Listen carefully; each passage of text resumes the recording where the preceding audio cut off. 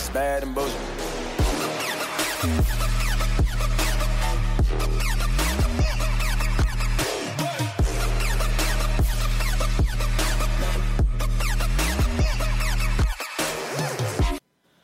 Welcome to the Bad and Bitchy podcast. I'm Erin. I'm Erica. And I'm Amy. And it's our Misogynist of the Week pod, where we talk about our favorite misogynists this week. The misogynists we love to hate. I never know what to say. I don't know. And to think we were struggling this week, and then Twitter just provided us. Twitter, never, always letting you down, but also not ever letting you down. Exactly. So our misogynist of the week this week is self-help guru Tony Robbins, who has some thoughts on the Me Too movement. If you use the Me Too movement to try to get significance and certainty by attacking and destroying someone else, you haven't grown an ounce. All you've done is basically use a drug called significance to make yourself feel good. So I think you misunderstand the Me Too movement. Look at these people and see what is empowerment. Anger is not empowerment. What you're seeing is people making themselves significant by making somebody else wrong. You're telling me that the more I push, the more I'm going to be safe. You are a leader and an influential man. Yes. And you are doing a disservice, in my opinion, to the Me Too movement. Because I just was someone the other day, very famous man, very powerful man, who's saying how stressed he is because he interviewed 3 people that day. One was a woman, 2 were men. The one was better qualified, but she was very attractive, and he knew I can't have her around because it's too big a risk, and he hired somebody else. I've had a dozen men tell me this. So basically, to sum up what Robbins says in the audio clip is, quote, if you use the Me Too movement to try to get significance and certainty by attacking and destroying someone else, all you've done is basically use a drug called significance to make yourself feel good, end quote. So these remarks took place at a mid-March event that Tony Robbins does. This was in San Jose at his Unleash the Power Within events, and pretty garbage. To say the least. And to say it to someone, so the woman who, I guess, asked the question or why even opined on the Me Too movement is that a survivor of childhood sexual assault went to the mic to ask about it. And even said to him clearly, like, you've misunderstood what the Me Too movement is. And yet then if you watch the video, there's like a clip of him where he's sort of like on the floor, like hovering over her, kind of like pushing her back. Like, it's just like a very weird dynamic.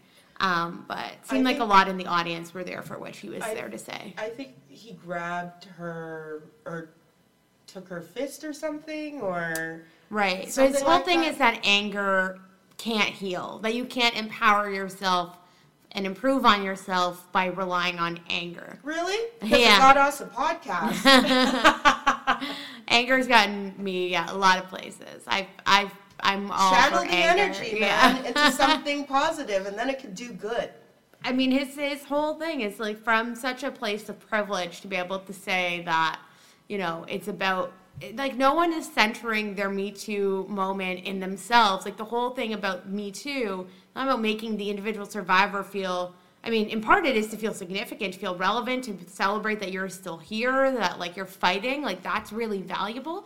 But it's also, like, to expose, like, fucked up power dynamics, to show solidarity with other women.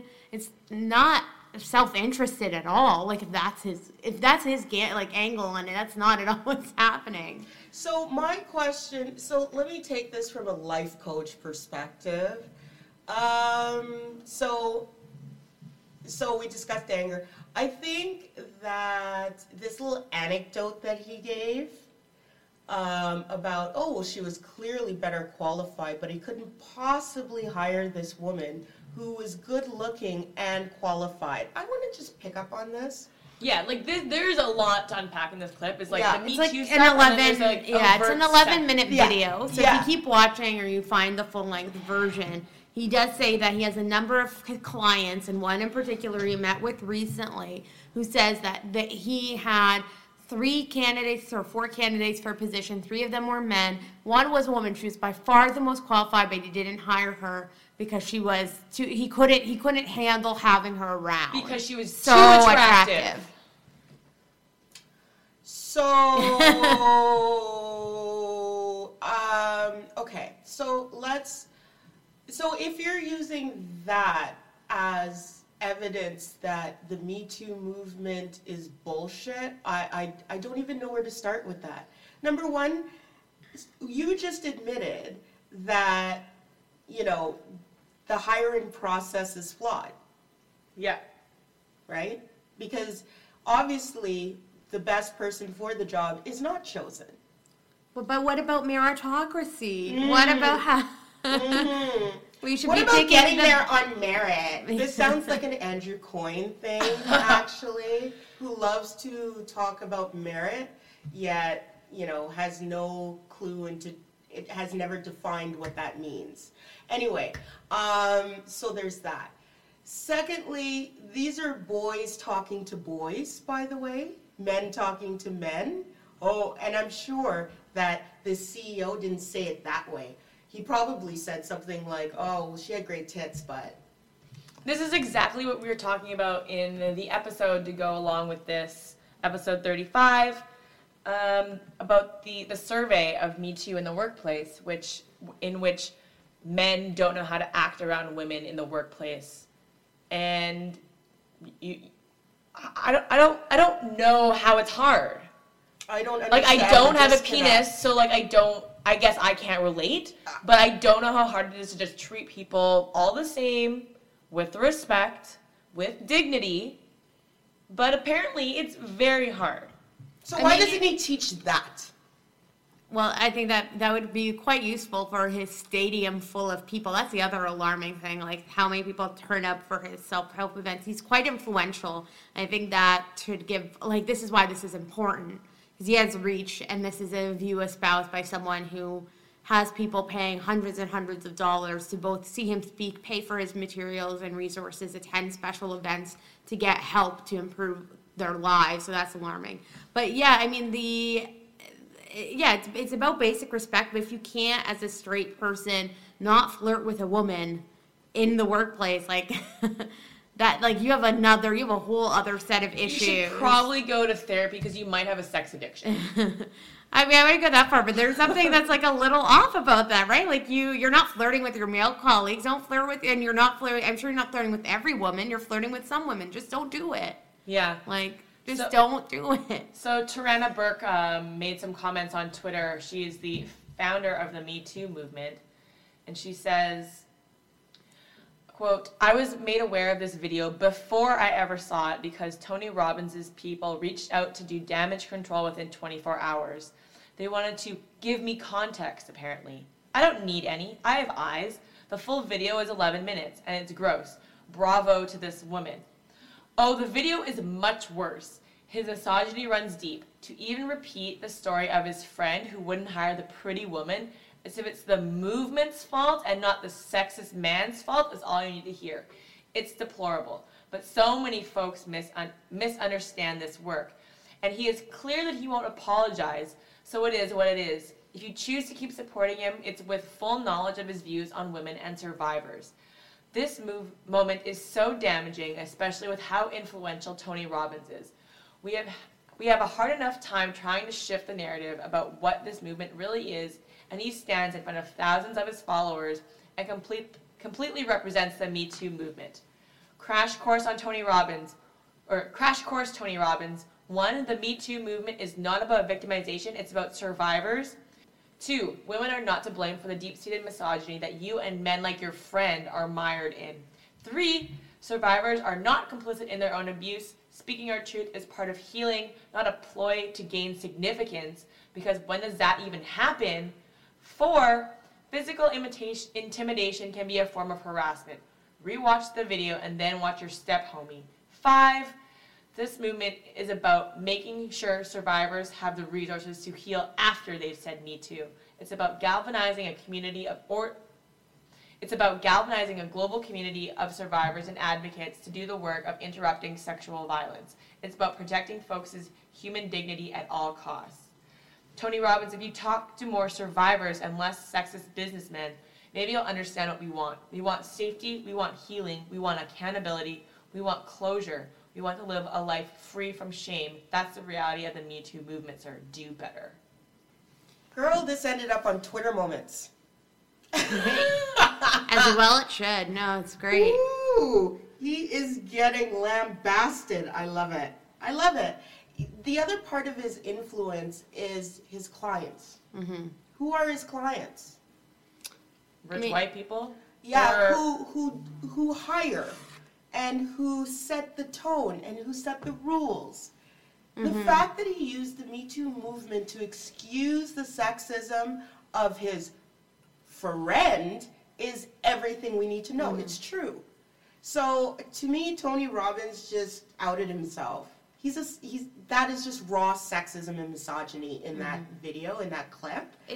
It's telling in the clip, though, because you do hear a number of women cheering in the audience. You do, yeah. In support of the woman who asks the question, Nanine McCool, who is the sexual assault survivor who is engaging with him. And I guess behind every misogynist, there's an awesome feminist pushing him to do better, I guess. So shout out to her. But you do hear that there are women clearly in the audience attending to watch this Tony Robbins event. And I hope that they don't continue to engage in that. But it's not just for women to kind of call out that sexism, but that his male viewers and fans and followers also disavow him. Because it's really problematic. Like, it's not a small thing. The fact that he even thinks he can speak to the Me Too movement, that he's seeing people who are hurting, and his response as a life coach is to then, like, and when we talk about blaming the victim, I mean, that's like the clearest example of him doing that. He's specifically saying you are making too much of yourself by even talking about this as a survivor, and that it's not about you, and don't be angry. Like, that's such victim blaming. When, as a life coach, he should actually be rolling up his sleeves and doing the hard work of saying, how do I help you heal? And, like, move forward in your life if that's what you need. Or how do I help you seek out reconciliation if that's what you need? Or, like, go back to work if you feel like you're traumatized and can't go back to work. Like, I mean, he's not a therapist. He's a life coach. Well, yeah. And I don't want to get into what I actually think about that. But let me just say. Yeah, and I think that I think we are shown that he's a misogynist, but I think that it's possible that while he doesn't seem to be very in touch with like how to interact with people who are experiencing any sort of hurt, he doesn't seem to have any empathy for that.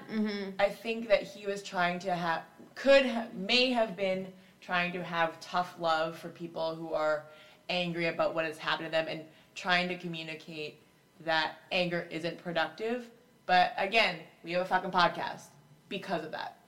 Right. And also, like, if he is, like, as someone of his stature and, like, he's written and is as prolific as he is in this, like, self-help genre of being, can't effectively communicate that message that maybe anger can be, should be reserved or used in different ways. Like, he didn't effectively communicate that. And so he's shit at his job. Like, well, what I found the most disturbing about this video was his physical intimidation of her.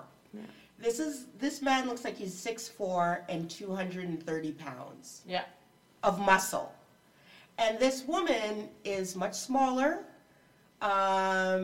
shorter, and when he started pushing her backwards, I thought, oh my gosh, how is she dealing with this right now, being a survivor of sexual assault? Also in a stadium surrounded by his sycophants. Yeah. Like how, that's bullying. It's very intimidating. It's bullying, and he knew exactly what he was doing. To think that he didn't know what he was doing, how do you think he got this far?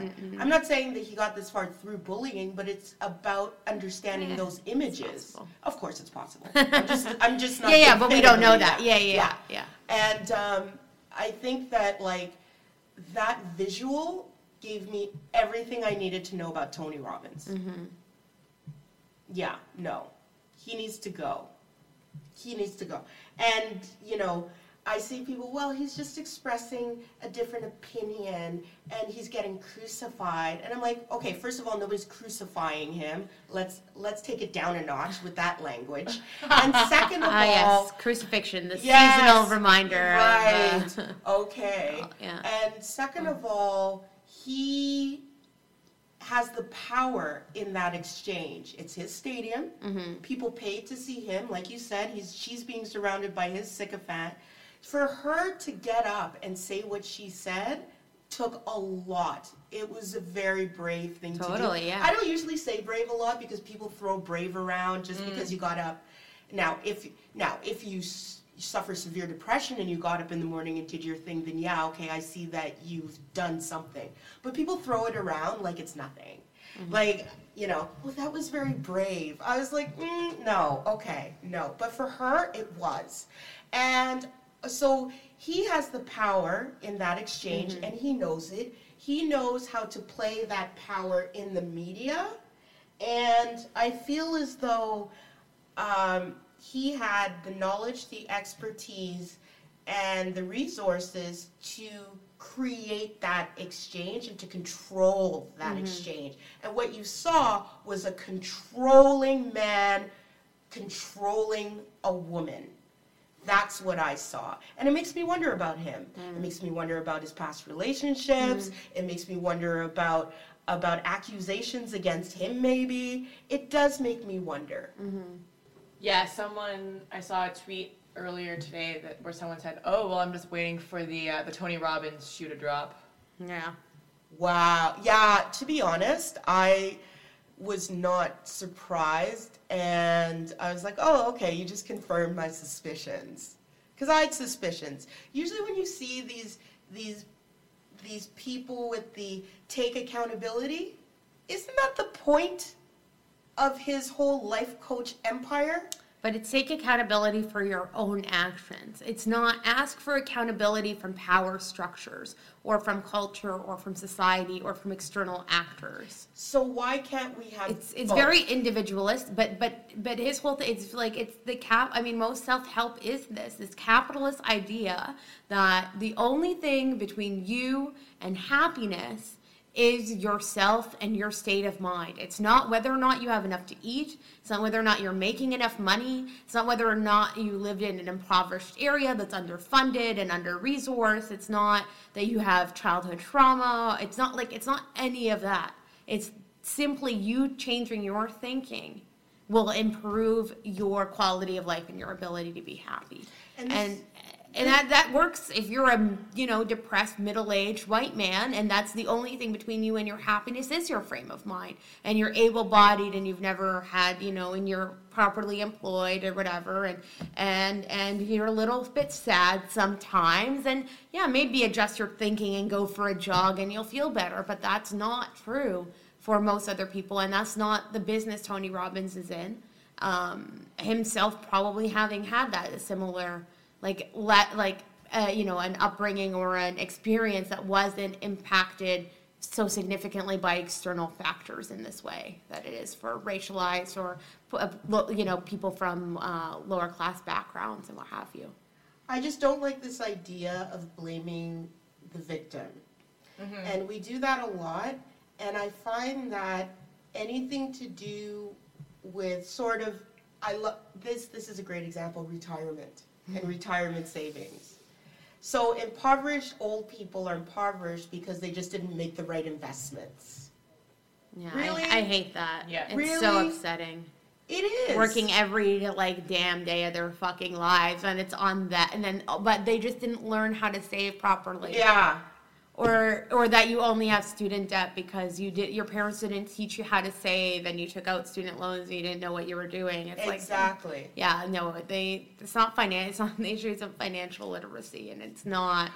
Yeah. Which brings me to this push for financial literacy too. I know I'm getting a little bit off topic, but it's another sort of building block of blame of blaming the average person for not knowing about investment vehicles and municipal bonds and shit like that, when the actual problem is that we have voted in, not we, baby boomers, yet another way they fucked up, have been taking away labor rights that people died for, and have voted for people who encouraged that. So guess what? Nobody has a pension. That's great. We just had a Carlton strike about a pension, by the way.